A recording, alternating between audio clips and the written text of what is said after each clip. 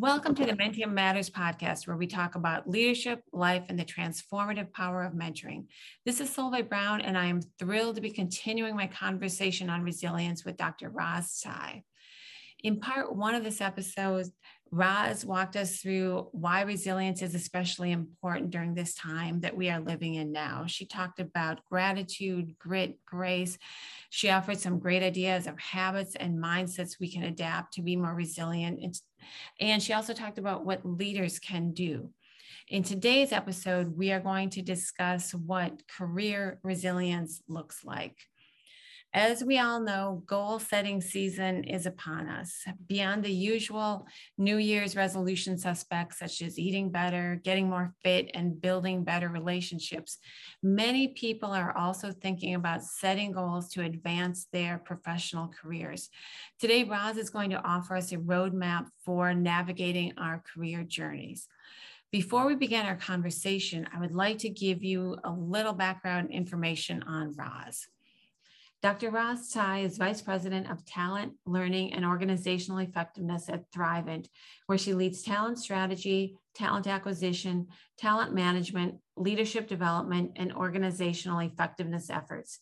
Previously, Roz served as Vice President of HR and the Chief Learning Officer at Ecolab. She has also held transformative leadership roles at Honeywell, Lawson Software, now Infor, and Northern States Power Company, now Xcel Energy. Roz has developed a unique and strategic approach to creating diverse, inclusive, and high-performing teams that drive enduring business impact.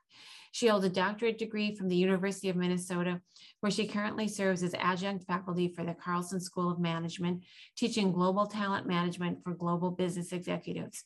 Roz went through Mentium's program as a mentee and has been mentoring for Mentium since 2008. Welcome, Roz. Hello, thanks for having me back. Oh, it's so fun to have you. I'm so glad we get to continue the discussion.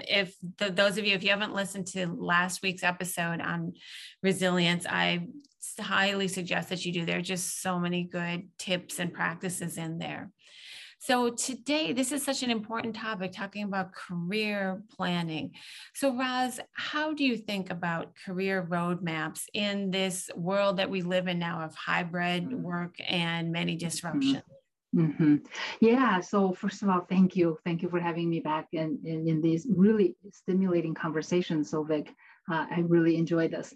So I feel that I'm particularly qualified to talk about career roadmaps because my personal career roadmap didn't have a plan. I grew up in China, finished university in China, and came to the United States for graduate school. Didn't actually have a real clear direction and the plan other than, I loved going to school, I loved learning, and thought that through hard work and something will clarify itself. And that's kind of been the journey that I've been on. I've had a lot of different opportunities in different organizations, great leaders who gave me opportunities, wonderful mentors who coached me along the way. I kind of found my own career path out of curiosity and hard work and just simply great leaders who took a chance on me in many circumstances. So I get to reflect back on what works and what might not work as well for other people. And I've taken it upon myself to actually study what experts say about careers and how to have a long and resilient career. So in that sense, as a student about career and as a person who really didn't have a plan, I enjoy talking about career roadmaps for professional and personal reasons. So I think about career roadmap now, both in long-term and short-term frameworks. So when we think about long-term career planning, I encourage everyone to really think about what is really important long-term in terms of your values, your life priorities, and use that as a way to guide how you plan your next development focus or career moves in the short term. So a really helpful resource is from Dr. Beverly Kay, a career guru in our space. She recently had a book called Up Is Not the Only Way, which I found was so helpful. It's very accessible, very easy to read, but very full of practical wisdoms that, it's not all about how do I earn that next promotion? Rather, how do you play to your strengths and leverage opportunities? And it could be lateral opportunities. It could be, complete shifting in different directions. So I found that to be really helpful long-term. In the near term, I think, in the goal setting season, we all think about, boy, what should I work on? I would encourage everyone to really think about what's going to help you grow the most. It is a very vibrant market out there. And as you explore, how to grow in your job and how to grow in your own company or potentially other opportunities, emphasize the trade-off towards how is this opportunity going to help me grow? And how is it going to help you contribute the most value, which inherently is more fulfilling?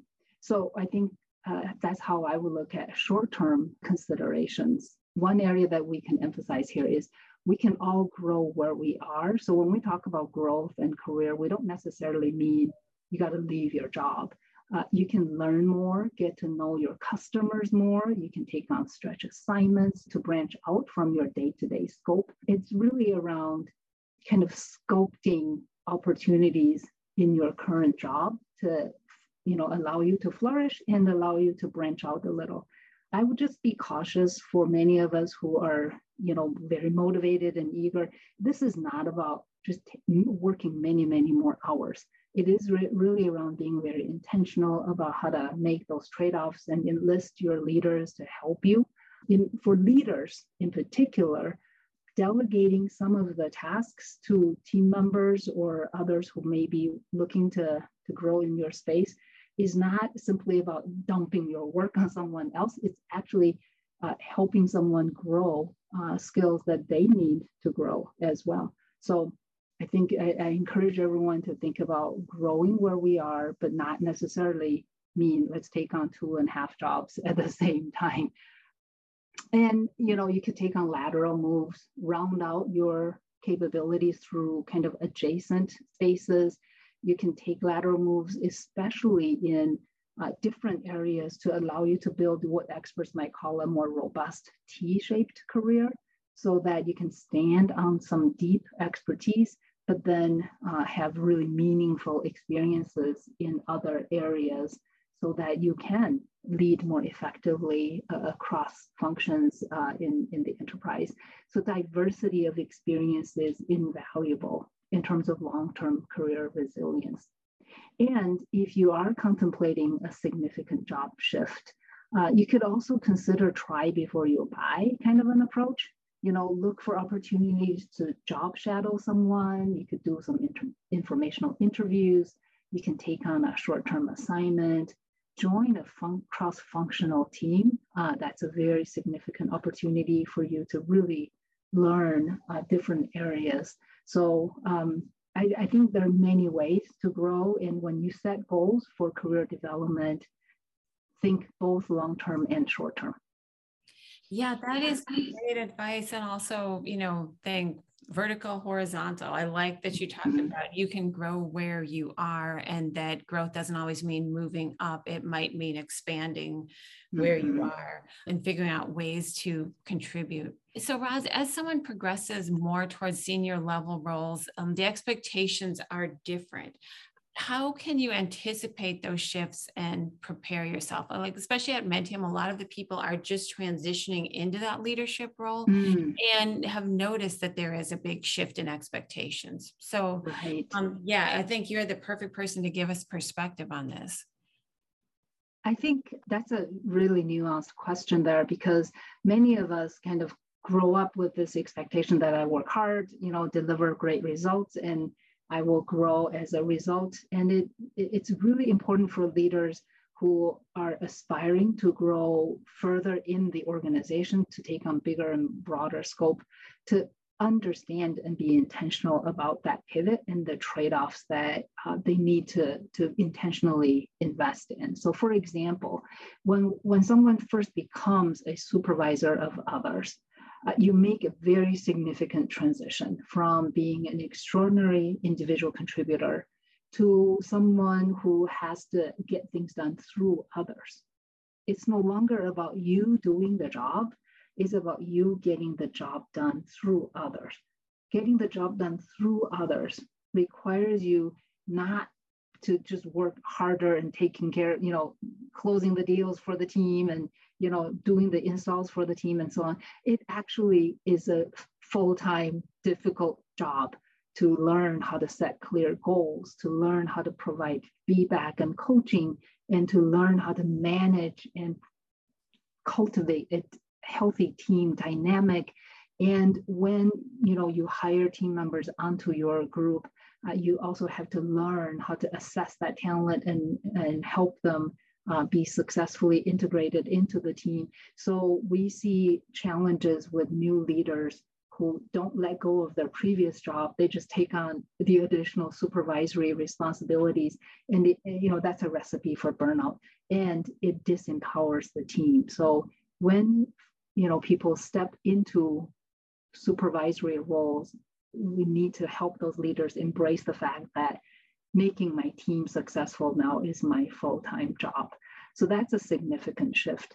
And then for those leaders who are shifting to leaders of leaders, it is really vital for you to become a coach of leaders. In other words, this kind of a role requires you to lead through leaders. You lead beyond your own line of sight.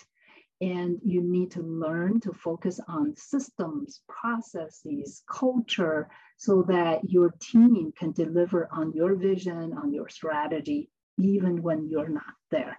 So your full-time job is to set up that team for success. And your full-time job is to coach the leaders on your team to run their teams effectively. So it's a significant trade-off for leaders, especially we see leaders who bring a deep expertise in their own technical space. It's almost inevitable that they'll slide back into their comfort zone to become the technical expert, to become the master salesperson, or to become the problem solver. The challenge, obviously, is that more problems you solve for the team, the more you disempower the team to learn how to solve problems on their own. So that's a very significant shift that leaders have to be willing to make. In fact, I remember, I think it was Sally Helgesen and Marshall Goldsmith who did a recent book about how women rise. And one of the examples that they used is, often women leaders show up working harder and bringing their body of expertise, and they want to become that go-to expert. In that process, they neglect to do the real job of their leadership roles. So I remember one of the people they interviewed in their book is to say, for me to step further into leadership, broader leadership, I have to be willing to let go of being the expert. So I think, just being intentional, if you know that up front, you could be more strategic about how you show up and how you develop yourself.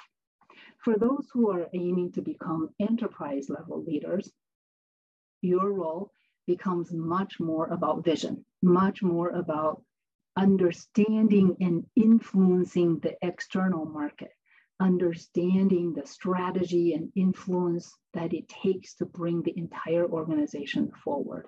So you almost have to kind of stop relying on your own expertise, but learn to really create teams of great expert players with diverse expertise.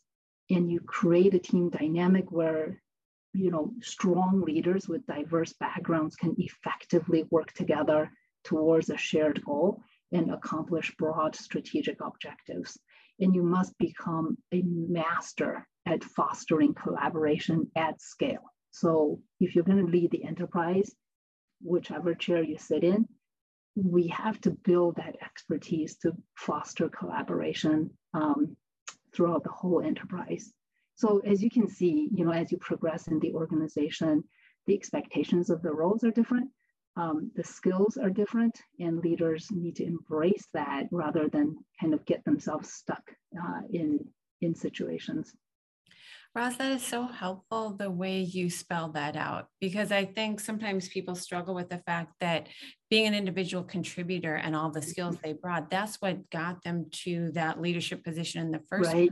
And it's hard to let that go. And so I think the way you described that, your mindset really has to shift, that now your job is about, either developing the leaders or developing the strategy or coaching people, or it's about getting things done through your team, not through your individual efforts. And that's very different. And like you just said, if people are more intentional about that, that makes it a lot easier, because you can catch yourself when you are all of a sudden being the leader and the heroic, individual contributor or the expert, and think, oh no, that's not necessarily empowering my team either, when I just take that slack up all the time. Mm-hmm. So, Roz, the best laid plans are often disrupted by reality. And I think we've all experienced this in great numbers, the last 18 months.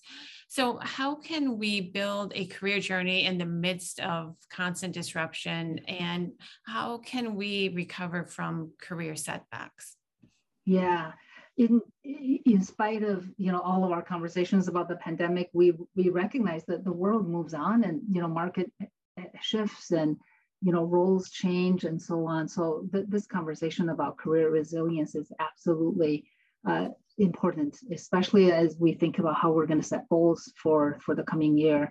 A few frameworks that have really been helpful for me. One, I learned a lot from Whitney Johnson's book called Disrupt Yourself.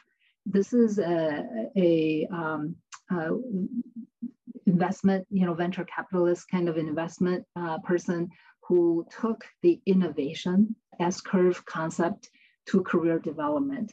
And there are, really many lessons that are helpful there. And the most important to me is understanding that when you're changing your role, you're traversing what typically is called the S-curve. So in other words, you kind of start out with some kind of an optimism. You take a new job, you get a new opportunity, you get promoted, you join a new company, whatever the situation, you feel optimistic, that this is going to be great. And then once you get into the depth of the work, you realize this is hard.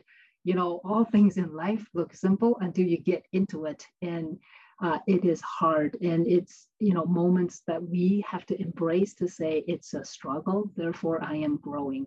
And that kind of mindset allows us to kind of work our way through those challenging moments where we don't know what we're doing, we're not confident, and we're not sure we've made the right bet, and so on. If we're able to persist through that struggle, often, not always, often, we experience a very significant curve of upward growth where we're successful, we're able to drive impact, we make a difference. You reach a point, whether it's 6 months or 6 years, you reach a moment where you feel kind of undefeatable, that you understand the scope of the work, you're so masterful at it, and you're very confident, you get a lot of kudos, you're mentoring other people. So all those signs that signal that you're really successful in your role, you ought to feel great about that. Yet that's the moment of the greatest risk for disruption, because the world moves and expectations move. And the lesson that I learned from that framework is really understanding that when you're on the top of your game, it's a moment for you to realize that it's time for me to learn something new. So her mantra is that rather than wait to be disrupted, professionals ought to think about how to disrupt ourselves. So in other words, find the next S curve to start pushing yourself to struggle again and to build more confidence and build more resilience. And you go through this over and over, preferably proactively, so that you not only gain tremendous amount of capability and progression, but also confidence that if I did get disrupted, I have the muscles of what it takes to get back on my feet and work through those challenging periods in order to grow in my next opportunity. So I thought that that is such a helpful framework for me to think about how to handle disruption and how to be proactive at disruption. And this is where, there's a cliche that says danger in the comfort zone. And I think this is absolutely a relevant concept here when it comes to career disruption. The second framework that was really helpful for me was in grad school, I studied Dr. Carol Dweck's work around growth mindset. And, decades later, she is such an influential thinker for many. For us to really think about approaching growth and challenges either with a fixed mindset or a growth mindset. And very simply, there's a body of work that you can reference from Dr. Carol Dweck's resources directly, but very simply from my perspective, inevitably, we're going to encounter challenges. Do we embrace these challenges as, this is curious, I got to learn something, that didn't go well, what can I learn from that? That went really well, what can I learn from that, right? So any opportunity that we can take to kind of learn how to extract the value from that, and then over time, you just gain so much more insight and wisdom and confidence versus approaching work with a fixed mindset, which often shows up as a performer's mindset, as in, I gotta look effortless, I have to look on top of my game, I have to look flawless in my logic. And in that effort of trying to project that perfection, you lose all of the opportunities to actually learn something from each encounter. So growth mindset and fixed mindset kind of show up early in life. And whether we're parents or teachers or leaders and colleagues, we can signal that growth mindset is a valuable approach so that, I think it was John Wooden who said, no victory is forever and no mistake is fatal, or something to that effect, that, you take a growth mindset to setback, you can treat it as a learning experience from which you can bounce back with better wisdom over time. So I've really extracted a whole lot of value from that framework. The third one that I really value is Cal Newport has done some really interesting work around work, the concept of deep work and the concept of craftsmanship, the idea that we all want great jobs, right? We all want great work that has great meaning and great compensation and great autonomy and great impact and great relationships and all of that.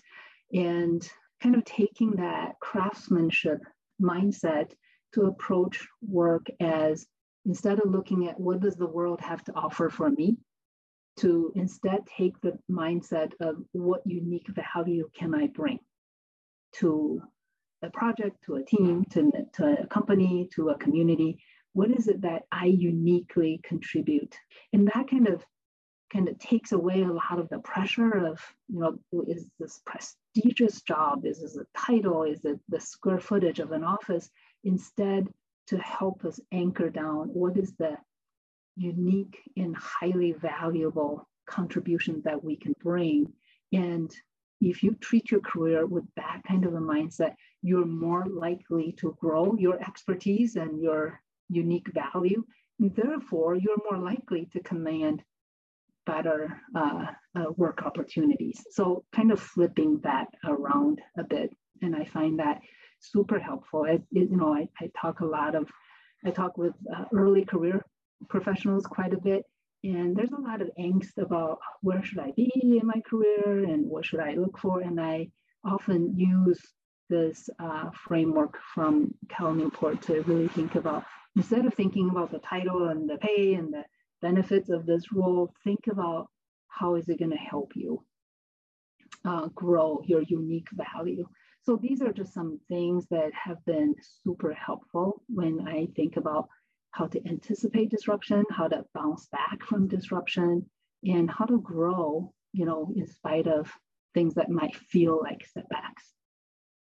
Oh, absolutely. I am going to check out all those books. I like that idea of disrupting yourself so that you develop those skills to be able to handle disruption based on that. I love the growth mindset work. I'm a big fan of Dr. Dweck, and it just is amazing work. And then also, like that concept of craftsmanship. What value can I add? What is my unique thing that I contribute in this? And it really kind of promotes a different way of coming from that. Mm-hmm. So, Roz, this has just been so much great information, and we have time for 3 final questions. And so the last questions are, do you have habits that you feel have contributed to your success? Boy, I have a lot of habits that don't help. But I think early in my life, my father instilled in me that need and pride in education. So that continues to be something that I just enjoy. It kind of helps me keep my day in focus. So I read something or learn something each day and kind of jot a note down. So that's usually something that's first and foremost I accomplish each day, to kind of, look at, it could be industry report, it could be the latest practice, it could be just a couple pages from an author that I really respect. I just take a few minutes and take in something new. Oh, that's great. That's great habits. And you've given us so many suggestions of great books today, and we'll have those resources on the Mentium website that I have lots of things where I can be just reading a little bit each day on all these wonderful topics. Yeah.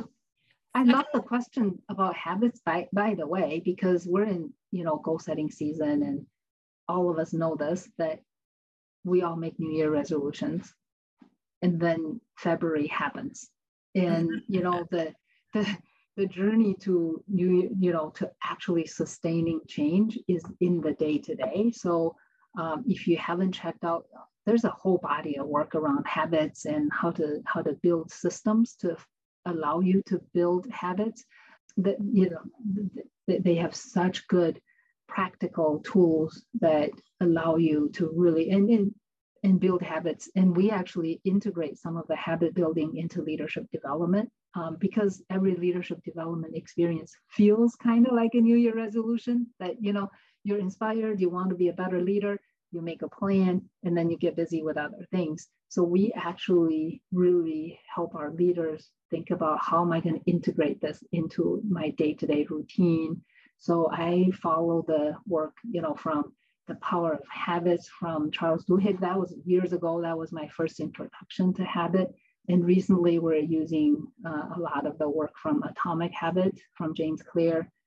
This whole idea about build a system to foster the habit building is so powerful. So yeah, I love those authors, because so much of our daily life is habit. And so much, like you said, all the things you may want to change are habits, and how do you rework those habits that it becomes automated. But yeah, those books are fantastic for changing out those systems, that cue board system.